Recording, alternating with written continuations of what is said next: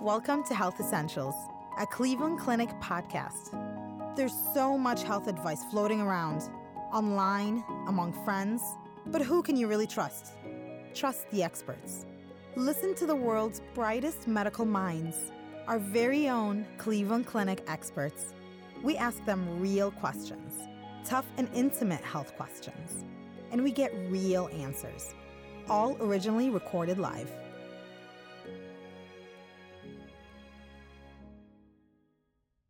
Hi, thank you for joining us. I'm your host, Nadia Youssef.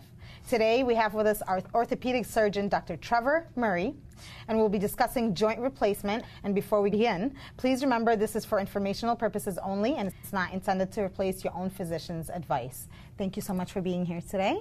If you want to just take a few minutes to introduce yourself to our audience. Sure, thanks for having me. I'm looking forward to it.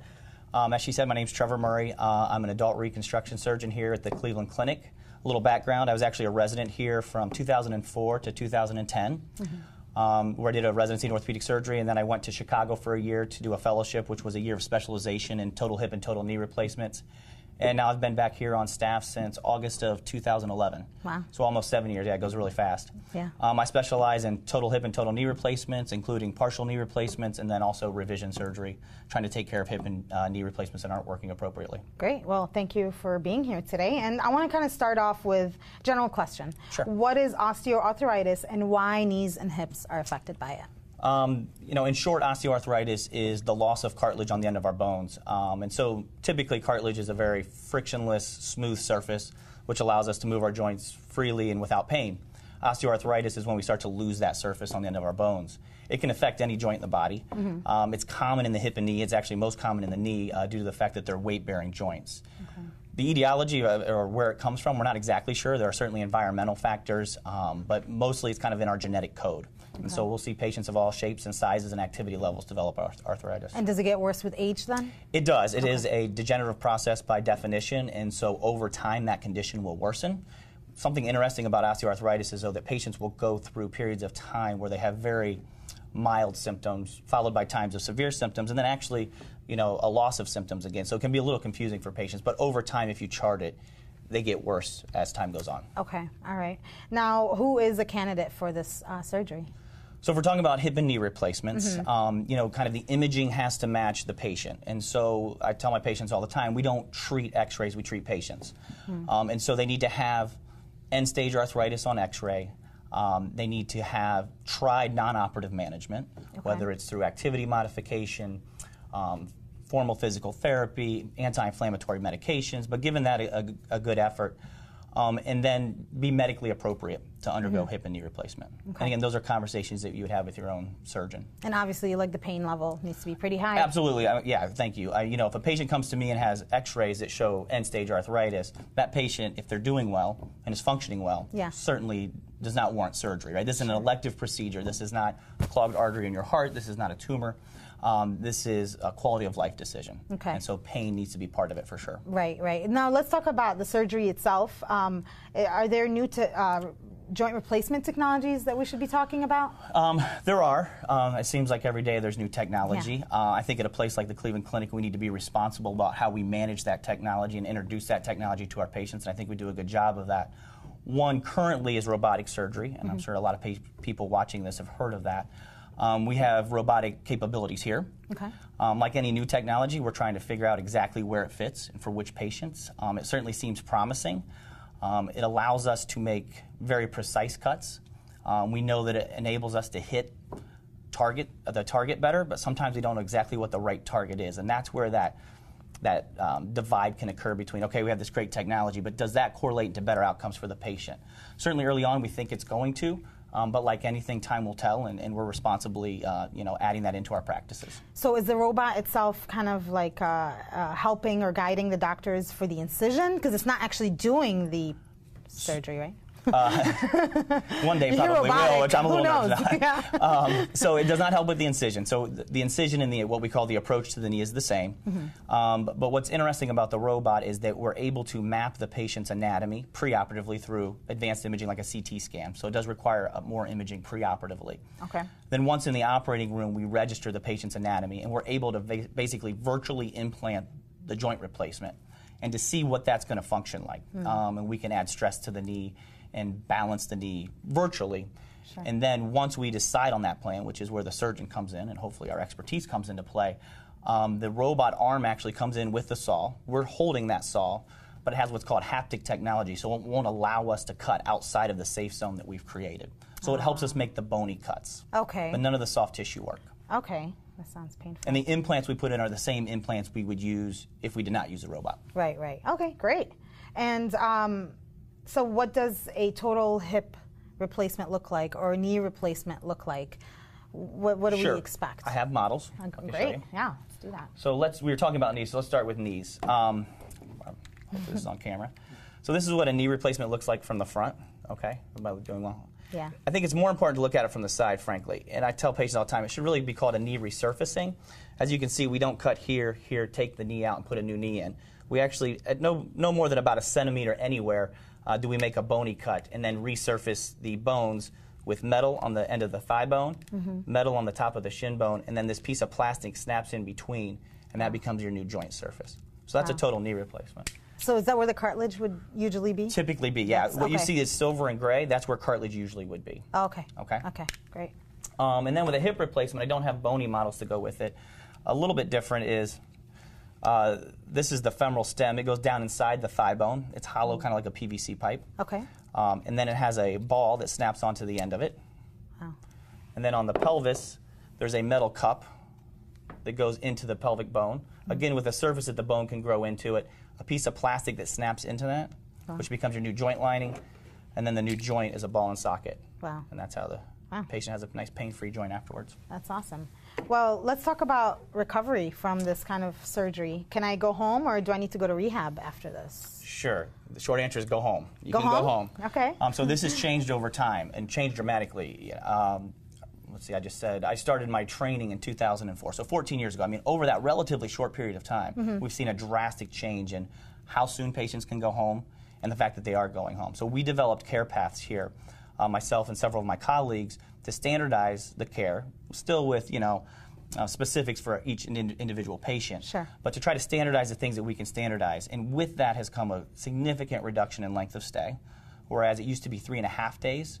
Some of our institutions, Lutheran Hospital being one of them, our length of stay is down to 1.2 days, so the vast majority of our patients are going home the next day. And then again, that discharge to home as opposed to a rehab facility is upwards of 80 to 90% of patients going home now, which is a big shift. It was a cultural shift for our patients, as well as everybody who's part of the healthcare team, but realizing that that's a very safe way to do it. Now, if patients need to go to rehab, whether they don't have any help at home or they are extremely deconditioned before surgery, we still set that up and it's still a viable option. Good. But certainly for the vast majority of patients, it's a one-night stay in the hospital. Some of them actually go home the same day, but that's a little bit different. But one-night stay in the hospital and then home. And then crutches or no crutches? So patients will need what we call a assist device. Crutches can be a little cumbersome. Yeah. Most of our patients will use a walker. Okay. And that's usually a 3 to 4 week time frame. And then they transition to a cane. Okay. For another week or so. So you're looking anywhere from 3 to 6 weeks with some type of assist device and then nothing. Okay. And barring any certain special circumstances, most of our patients can put their full weight on it right after surgery. Sure, sure. And I'm sure individually everybody's different, but what is the best recovery for a patient? What are they supposed to be doing? What do you expect them to be doing after a few months? Sure. And so along those lines, again, to kind of go out further, it's, like I said, 4 to 6 weeks with an assist device. I tell patients, and what we see is about 3 months, you're 90% recovered. 3 months. The biggest thing they do from a recovery standpoint is really engage in the process. Okay? It's not a passive process. This is an active process. I tell patients, I work really hard for an hour to hour and a half. Their job's tougher and they have to work really hard for 6 to 8 weeks, and in the end, we're both happy and get a really good outcome. Right. But the key is social support at home, if you can. Have people around. You're not going to be 100% dependent on them, but having someone around to help out is going to be important. But again, within 1 to 2 weeks, especially with hip replacements, I mean, patients are getting around very well. Now, there's some precautions we put on them early on. But I think most patients, again, especially with hip replacements, are kind of surprised at how quick that recovery goes. And how fast is the pain supposed to go away? It's variable. I wish everybody went away really quickly. And I wish I could put my finger out. We do a lot of things now that we did not do in the past as far as helping with postoperative pain management, with local injections, different blocks that our anesthesia colleagues do, which has helped tremendously and helps reduce the amount of pain medications patients need. Sure. But there are still these kind of outliers where patients will have pain for a long period of time, but we manage them through that. By and large, the first 4 weeks or so can be pretty difficult, but it is really patient dependent. Yeah, so yeah. I mean, if we could figure out how to put our finger on that, it would be nice. Yeah, my mother got a full knee replacement, I think a few months ago, maybe even last year by now, but she still has some pain going up and down the stairs whenever she bends the knee kind of like all the way back. And I never know, is this normal or should she go back? So these are questions we get a lot, and I would tell you it's normal. Okay. I wish I could tell you that all of my patients have zero pain following knee replacement, but that's just not the case. Sure. And in fact, some studies will show us that 1 out of 20 patients not only have some pain after knee replacement, but actually are somewhat dissatisfied. Now, I think part of that is with the expectations that are set. So when we look at the knee, it's a very complex joint. So replacing a knee has a lot of variables at play, and so a lot of patients will have some residual pain after surgery. We looked at our own results, and fortunately, we found that 98+% of patients here have a clinically significant reduction in pain, but that does not mean 0 out of 10 pain. Right. When you look at total hips, again, we'll have some patients with residual pain, but the vast majority of total hip replacement patients have little to no pain following that surgery. Now, with limitations after surgery, can patients still kneel? Can they do sports for hip replacement? Can they still have sex? Are these limited? Yes. Yes. In short, is yes. So when we look at knee replacements, the limitations are really what the patient can tolerate, for the most part. We get that asked a lot, can I kneel on it? The answer is yes. A lot of patients do not like the way that feels. Right. The old dogma was, oh my gosh, you can't kneel on these, they're going to explode. That's not the case. Most of us allow our patients to, but again, going back to the fact that a lot of patients don't necessarily like the way that feels. Sure. You know, it's kind of a corny analogy, but I use it a lot. If you take a car and you put new tires on the car and you drag race, you're going to have a lot of fun, but you're going to need new tires soon. Sure. Right? If you park it in your garage, you're never going to need new tires, but that's not really why you put new tires on it in the first place. Right. So that activity level, those restrictions, it's somewhere in the middle. The more you use it, the quicker it's going to wear out, but we do this to get patients back to active lifestyles. As an aside, I used to jokingly say, well, don't bungee jump or jump out of an airplane, thinking nobody's going to. You never know. I swear, I literally had a patient come back about 2 months ago. She had done both, and she had bilateral knees in, and everything went well. I don't recommend that. Don't recommend that, no. And then with hips, you can dislocate a hip, and so there are some precautions for the first 3 months or so that we put on patients as far as extremes of motion that the therapists go over with them. But again, after that, by and large, I tell my patients to do what they want, live their life. This is why we did it. Okay, great. Now, looking at these models, a lot of metal pieces involved. Is security gonna stop me when I go through the system? Potentially, Do you have to let them know? Yeah, they can set off metal detectors. They can. Okay. Pre 9/11, actually, we used to give out, and some folks still do, and some patients really request it, in which case I will. Sure. But we used to give out cards to patients saying that they have a total joint in, which helped expedite their movement through security. That does not help anymore. In fact, I was at the airport recently and saw this poor woman going through her bag trying to find her letter to say that she had a joint replacement, but it didn't. So it in fact caused increased time to get through security. But yes, you can set off metal detectors. There's unfortunately no way to circumvent that. So just let them know. Just let them know. And I mean, there are millions of people out there with joint replacements, so they're well aware of this. Okay, good. I'm going to ask you one more question before we go to live. Sure. If we have 2 knees, if both knees are in pain or need replacement, do you recommend one at a time then, or how's that work? So that's patient dependent. You know, a fair amount of data in the literature shows that there's increased complication risk with that. Okay. And it's more than double in a lot of studies. And so it needs to be the right patient. We actually developed criteria here to look at patients undergoing what we call simultaneous bilateral total knee replacements, and we actually just are in the midst of publishing that study. And the criteria that we set, it shows that if the patients are within those criteria, and they have to do with age, BMI, no active medical conditions, if they're diabetic, extremely well-controlled diabetes, those patients within that capsule do well. If you're outside of that, they have more complications. I see. So it's a long-winded answer to say if the patient fits the mold, they're extremely healthy, then they may be a candidate for both at the same time. So it all depends. But most patients, we recommend staging them. Okay, great. All right, well, I'm going to go ahead and jump to some live questions that we're getting in. I have, first one here is Anne. Have there been any new treatments developed for, oh, that just went away. Let's see. Anne left. Sorry. Okay, Liz. Let's go to Liz. Hello, what can you suggest for my right shoulder? I have had 1 injection in it, but I have been told I have moderate to severe arthritis on both shoulders. Do I need more injections? So similar to hips and knees, when you're looking at an end-stage arthritis of a shoulder, at some point injections are going to fail to provide you the relief you're looking for. Okay. And if you've reached that point, Liz, I would recommend, seeing, preferably one of our surgeons here, but any shoulder specialist, to go through the same kind of conversation we're having here about hip and knees about the shoulder, because there are shoulder replacements that do very well. And again, if you've exhausted non-operative management for that, it's maybe time to see a surgeon. Great. And then I have Steve. Do you believe that knee replacement should be done at earlier ages than previous beliefs? Mine was at 59, though my quality of life was horrible. It's a great question, and it's a question I get a lot. And again, going back to this kind of old dogma that was passed down, was you have to wait as long as you can.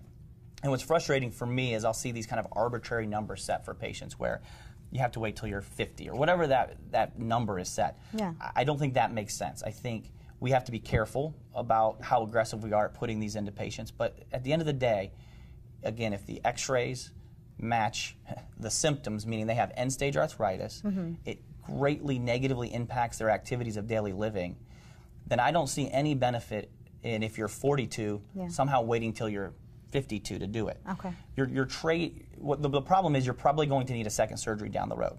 And let's, for argument's sake, say that contemporary total knee replacements are going to last 20, hopefully 25 years. If we say the average life expectancy is 85, okay?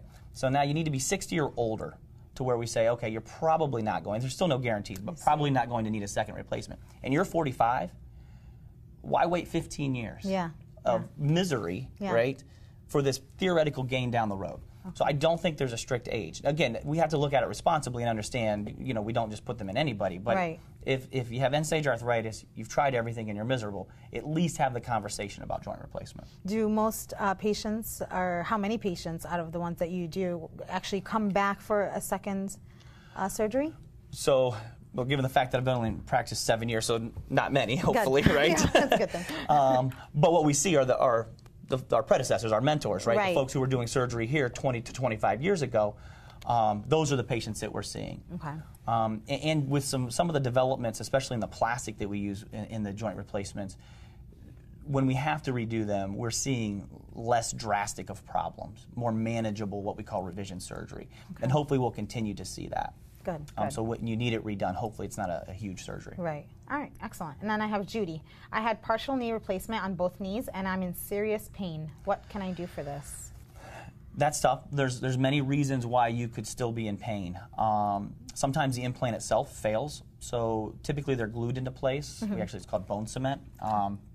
If that bond isn't working, then it could be due to the implant itself.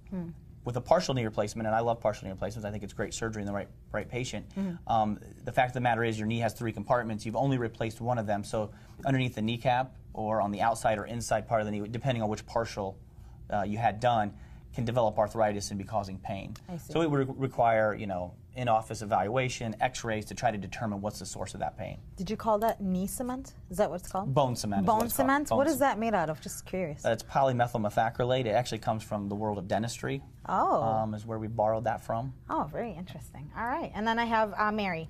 Hi, so glad to see this feed. I had a total hip replacement 8 weeks ago. Been going better than expected, but my foot on my surgical side has been off and on, swollen since surgery. The doctor said it's normal. However, the past week or so, my foot has turned red, like a sunburn. Is this also normal? That's another tough one. I mean, 8 weeks out, it can be. We certainly will see patients have swelling in the operative limb due to some of the things that we do during surgery. And so on and off swelling is not uncommon, but you also can develop things like gout, which will cause a red swollen foot and painful. Surgery puts you at risk for developing those types of things. We worry about blood clots. Typically, if it's a blood clot, it's not just the foot. We see more swelling, a more diffuse swelling pattern. Sure. Again, very hard to say exactly what's going on here. It may absolutely be normal. If there's any concern, that's certainly my belief is that's what our office is there for. Yes, and if I operate on a patient and they've called in and they're concerned, we get them in and we take a look and we see what we can see. Excellent. Cindy, how long does a knee replacement last? So we kind of touched on it. I wish I knew for sure. Again, going back to my whole car analogy, some of it depends on how much you use it.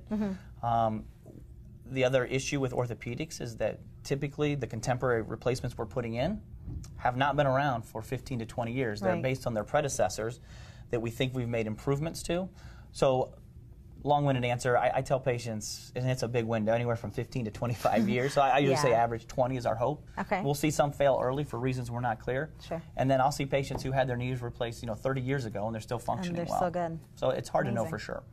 Great. And then I have Cindy again. How do you know the right age to do a knee replacement? And we just talked about it's not. I wouldn't put an age on it. I have patients who are actually 50 who aren't healthy enough to undergo joint replacement, because patients also worry about getting too old. And I have 85-year-old patients who are in tip-top health and absolutely good candidates. So it depends on the whole picture. Okay. There's no absolute number you can put on that. And your quality of life, right? Correct. Yeah. Melanie, I think it's better to stay in the hospital for 2 to 3 nights given the medication they're taking. I think the stay has shortened due to insurance and the quick recovery of the surgery. So I guess that's kind of more of a comment. We get that a lot, and I understand that sentiment, and it's hard to, I guess, first and foremost, I would tell you that certainly my goal as a surgeon, and I would like to think that the goal of the Cleveland Clinic as an institution is we put it as one of our main things as patients first. Yes. And some decisions I think can look that way, but we've looked at our own data, and other places have looked at their data and shown that the shorter length of stay and the higher rate of discharge to home absolutely has improved outcomes. Mm-hmm. That's not to say there are patients that get readmitted for one reason or another, and we're working very hard to reduce that even further. But we certainly saw no uptick in readmissions as we shrunk our length of stay. In fact, a decrease. And there are some patients who medically, for whatever reason, or depending on what happened in surgery or what's transpired over the 10 hours after surgery, do stay 2 or 3 nights. It's not, we don't put every patient, discharge them post-op day 1, the day after surgery, regardless. Right. And so I hear that sentiment. We try to assess each patient and do what's right for them for sure. And just like you mentioned, if there's nobody home or if they need more care, they can go to a rehab center. Excellent. Correct. And then Paul, do cortisone shots accelerate the degeneration of joints?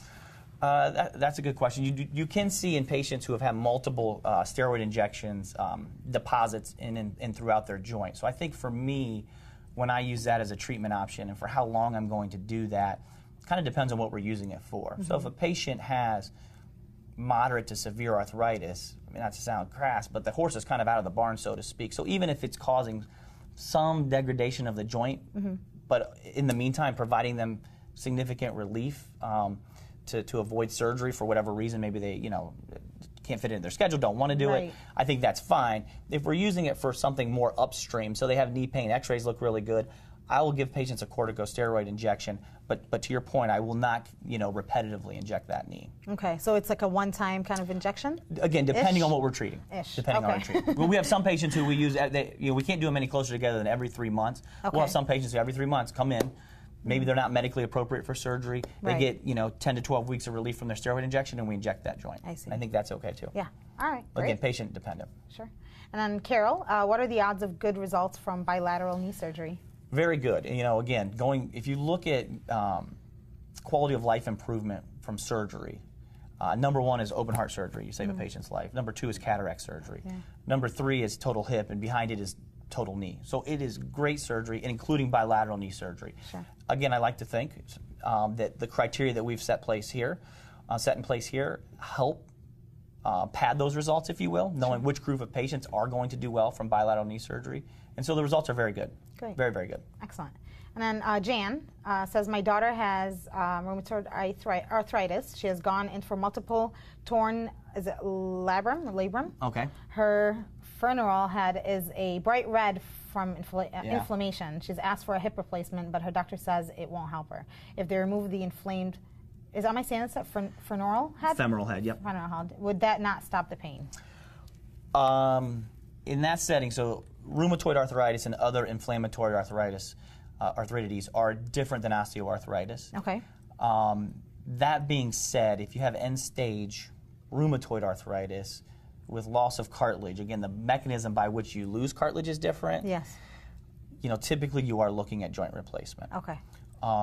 There are other biologic medications that affect your immune system that a rheumatologist would manage, not an orthopedic surgeon, that will have a lot of patients on. That have some risk but have done wonderful things for that patient population in general as far as saving their joints and allow them to maintain their activity levels. Again, I hate to say it's a case-by-case basis. It would depend on what the x-rays look like. If those x-rays show end-stage arthritis of that joint, I don't think going in and resecting that synovium is going to be of benefit. Okay, great. And then Mark wants to know, is it possible to avoid a hip or knee replacement? What are other treatment options? The best way to avoid is just to be able to tolerate, again, because it's a quality of life decision. If you can tolerate the symptoms you're having, barring a couple of exceptions, there's no really harm in waiting and holding off and not doing surgery. As far as upstream, it's weight management, it is low impact exercising, it's good nutrition, all those types of things that are frankly good for every condition that we suffer from.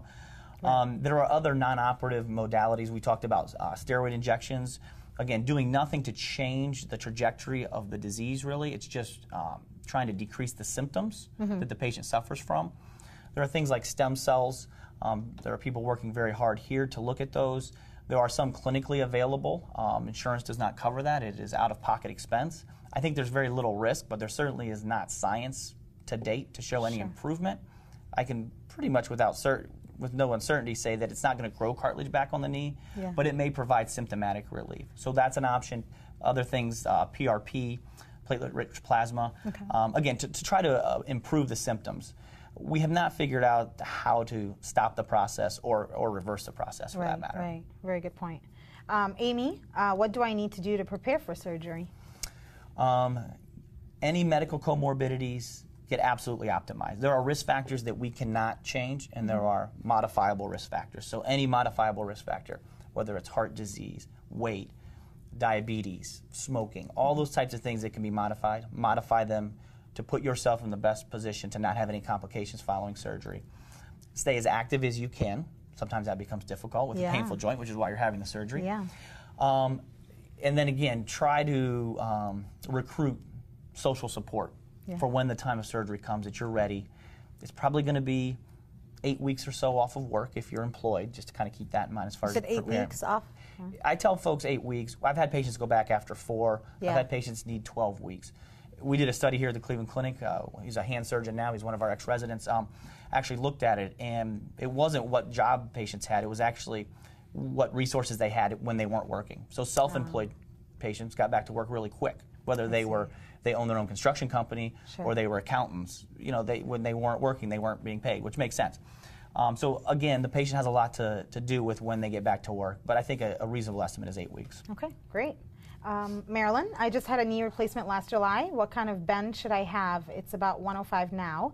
Should I have more? Can do everything but kneel. Thank you. I would tell you that if you've had it a year ago, that a 105 is going to be what you're going to have. Okay. What we know is that typical American life, 105 degrees of flexion is plenty to typically do most of the activities that we enjoy doing. What it should do or shouldn't do, I don't know. The big thing that predicts how much it moves after surgery is how much it moves before. And so some patients will have bad arthritis and they'll have full range of motion of their knee. Those patients typically get a lot of range of motion following surgery. But before surgery, if you had very limited range of motion, there's a good chance that impacted the fact that you have 105 degrees of motion. Right. The implants themselves can tolerate and see up to 140. Those are outliers, though. The vast majority of patients do not get that much flexion, nor need it. Okay, good to know. Dan, what are the best exercises to perform after surgery? Again, I would say low-impact exercises. Early on, especially with knee replacements, you're going to look at quad strengthening, so your thigh muscles. Okay. When we do something as small as a knee scope, that muscle can shut down. So this is a much bigger surgery than that. And so it can take patients a long time to get their quadricep muscle built back up. So focusing in on those exercises post-operatively are important. Not to mention that pre-operatively, arthritis starts to shut those muscles down too. Right. But short of that, I recommend cycling, swimming, which can be somewhat cumbersome, but it's great exercise. It's low impact. Walking. Patients will ask if they can run, again, going back to that car analogy. You can, but I would love to see you do ellipticals or, like I said, cycling or something like that. How about water aerobics? I think great. like underwater Absolutely. is perfect. Great. Okay, got it. Anne, have there been any new treatments developed for chronic bursitis? Chronic bursitis is tough, and we'll see that in patients who do or do not have arthritis. A lot of patients get sent to me to have their hip replaced, and they have what's called trochanteric bursitis, which is lateral-based hip pain. Okay. You can see that after surgery as well. The short answer is no, unfortunately. That's one of those conditions that seems to be recurrent. Again, the treatment really hinges on physical therapy, stretching, ice, non-operative modalities. There are certain times where we'll take the bursa out. I've not seen good results with that. Not, you know, if you've had that done, I'm not saying it's terrible. I think unfortunately it's often a recurring kind of chronic issue. Try to do low impact exercising. Over-the-counter medications is needed. Okay, we can do some injections at times. And then back to Liz. I read about a knee replacement surgery that does not cut tendons or ligaments. Is that common now? So I think this gets to the responsibility of us as orthopedic surgeons, just being careful about how we word things. There are certain techniques that we've learned to make the surgery less invasive. Minimally invasive surgery was all the craze. And I think a lot of good things came out of it. We have better instruments. We just have a better know-how of how to do the surgery with less damage to the tissues. Okay. I think it's semantics, whether you're saying, if you can feel comfortable saying, I don't cut across tendons, you cut alongside tendons. The fact of the matter is, we have not discovered a magical way to put this implant in through a hole that's this big, right? So we still have to get into the knee joint. And there are certainly ways to do it where we damage muscles and tendons and ligaments less than others. And I think most contemporary surgeons today respect that and understand that and do that. Sure, great.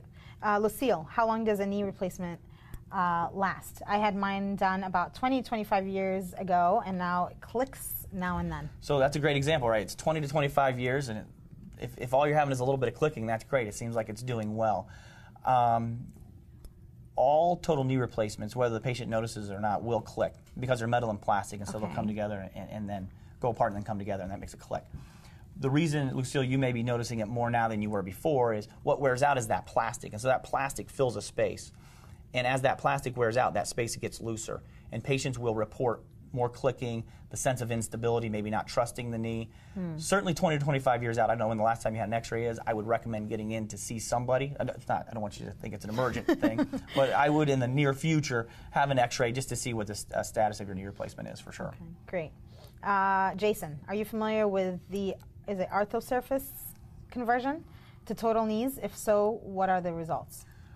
And what is that? I think I know what that is. So arthrosurface is a way to treat. So arthritis, what we're talking about here today, is kind of a diffuse loss of cartilage throughout the knee, either one side or all three parts of the knee. Arthrosurface is designed to treat patients who have a focal lesion of cartilage, typically from like a trauma. So just as we talked earlier about a partial knee replacement where the rest of the knee can wear out, with an arthrosurface you have even more of your knee that can wear out. And at times that arthrosurface needs to be taken out and converted to a total knee. I don't know of any study looking exactly at that. If you look at the results of a primary total knee, meaning first time around, and then you look at the results of what's called a revision total knee, going back into a total knee and having to redo it, a primary total knee results are much better. Something like taking an arthrosurface to a total knee are going to be closer to that primary total knee result than to a revision. It's a pretty easy surgery. There's little difference in whether we're just doing it the first time around. But I can't give you the exact results. But they're good. Okay, good. Robert, what hip replacements options are there?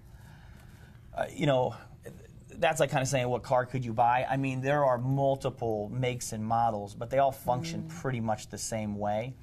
I think hip resurfacing is kind of a divide. We have one of the most prolific hip resurfacing surgeons here at the Cleveland Clinic, his name's Peter Brooks. And there's a select patient population that's appropriate for. In general, these aren't exact, but in general, 55-year-old men and younger. It's only for men. But short of that, the hip replacement options, there's different bearing surfaces. Most of us in this day and age use a ceramic ball on a plastic liner. I'm sure you've seen metal on metal hips and all the problems that have come forth with that. So again, the options are subtle. It's like deciding between a Ford or a Chevy, sort of. So lots of options, very similar in the way they function. You said it's only for men. Are the hip replacement pieces, are they all separate, kind of female-male, or? So hip replacement, that's hip resurfacing, just to say, just for male. I want to be careful what I'm saying, which is different than a total hip replacement. They're not different, but we have a multitude of sizes. So I call it off-the-shelf customization. It's not, they're on the shelf, but we have 1 through 22 as far as sizes are concerned, and so we can fit any patient's anatomy. And so obviously, typically for women, we're using smaller sizes in general, but we have sizes to fit any individual. Linda, what about scar tissue on a knee replacement? Does it have an impact? It does.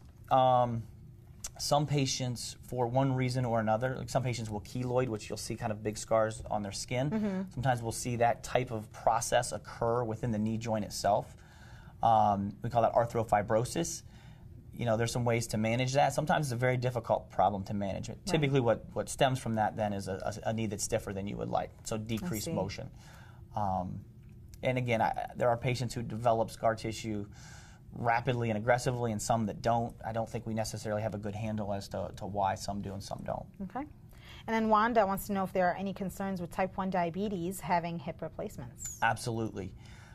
So unfortunately, diabetics are at increased risk for complications, specifically infection. Infection is kind of this terrible thing, unfortunately, that can come from joint replacement. Now, fortunately, it's very rare. It's somewhere around 1% chance. Yeah. Diabetes puts you at increased risk for that. Being an insulin-dependent diabetic certainly does. We look at hemoglobin A1C, which is a decent test to look at the overall management of blood sugars on a daily basis over an extended period of time. Okay. There's no hard number. We like it certainly to be 7 or better. The closer to 6, the better. Again, if it's kind of a complete picture, if a patient is a type 1 diabetic, their A1C is 7.2, but they don't smoke, they're not overweight, then I think it's okay. But if you have those other risk factors, then you really, like I said before, those modifiable risk factors, you really try to have to manage those as best you can before surgery. Sure, because they apply everywhere. Correct. Right? So the key is tight glucose control. Okay, great. And then Pam, how bad does your knee have to be in before you can consider a replacement? Mine is bone to bone. So if your x-rays show bone-on-bone arthritis and you can go jog 5 miles, don't get your knee replaced. If your x-rays show bone-on-bone arthritis and you second guess whether you're going to go out to dinner with your significant other or your children or your friends, then that's time to start contemplating knee replacement. Right. I'll have patients who come in and say, oh, my knee's killing me. I play 18 holes of golf and by the end I need to take an ibuprofen. I said, well, I don't think that's reason to have your knee replaced. I feel for you, but I take them too. And then other patients who their family's like, they stop getting off the couch, they won't do anything, and that patient need to kind of help feel better and more comfortable about the results of joint replacement.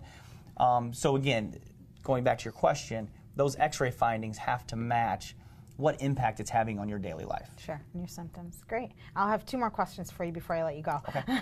Brenda, what would swelling and pain behind the knee indicate? A lot of times that's what we call a Baker cyst or a popliteal cyst. That popliteal fossa is the posterior part of the knee.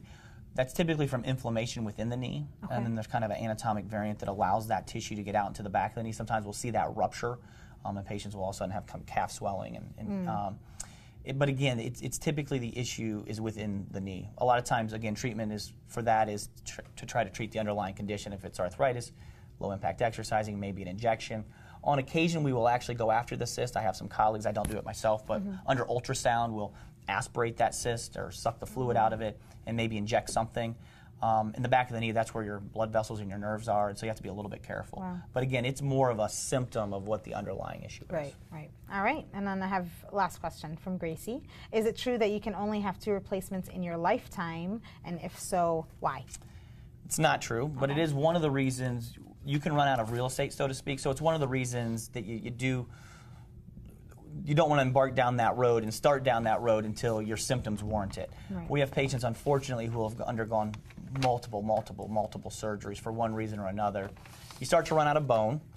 Each time we go in and have to redo it, we run out of bone. In this day and age, we have quite a few tools in our belt to replace bone. What also becomes a problem is the soft tissue surrounding that implant. So there is a limitation. It's certainly not 2. Okay. And it's different for everybody, once again. All right, great. Well, that's all the time that we have for today. But before I let you go, anything you want to tell our audience that maybe we haven't touched on? I know. We kind of talked about a lot. I think so, yeah. I've enjoyed my time. I think you guys have had great questions. I appreciate it. Great. Thank you. Thank you so much. And then for more information on knee or hip replacement, go to ccf.org/treatment guides for a full selection of health guides. And then look for knee pain, hip pain, or joint replacement guides. For more health tips and information, please follow us on Facebook, Twitter, Snapchat, and Instagram at Cleveland Clinic, one word. We'll see you again next time. Thank you. This concludes this Cleveland Clinic Health Essentials podcast. Thank you for listening.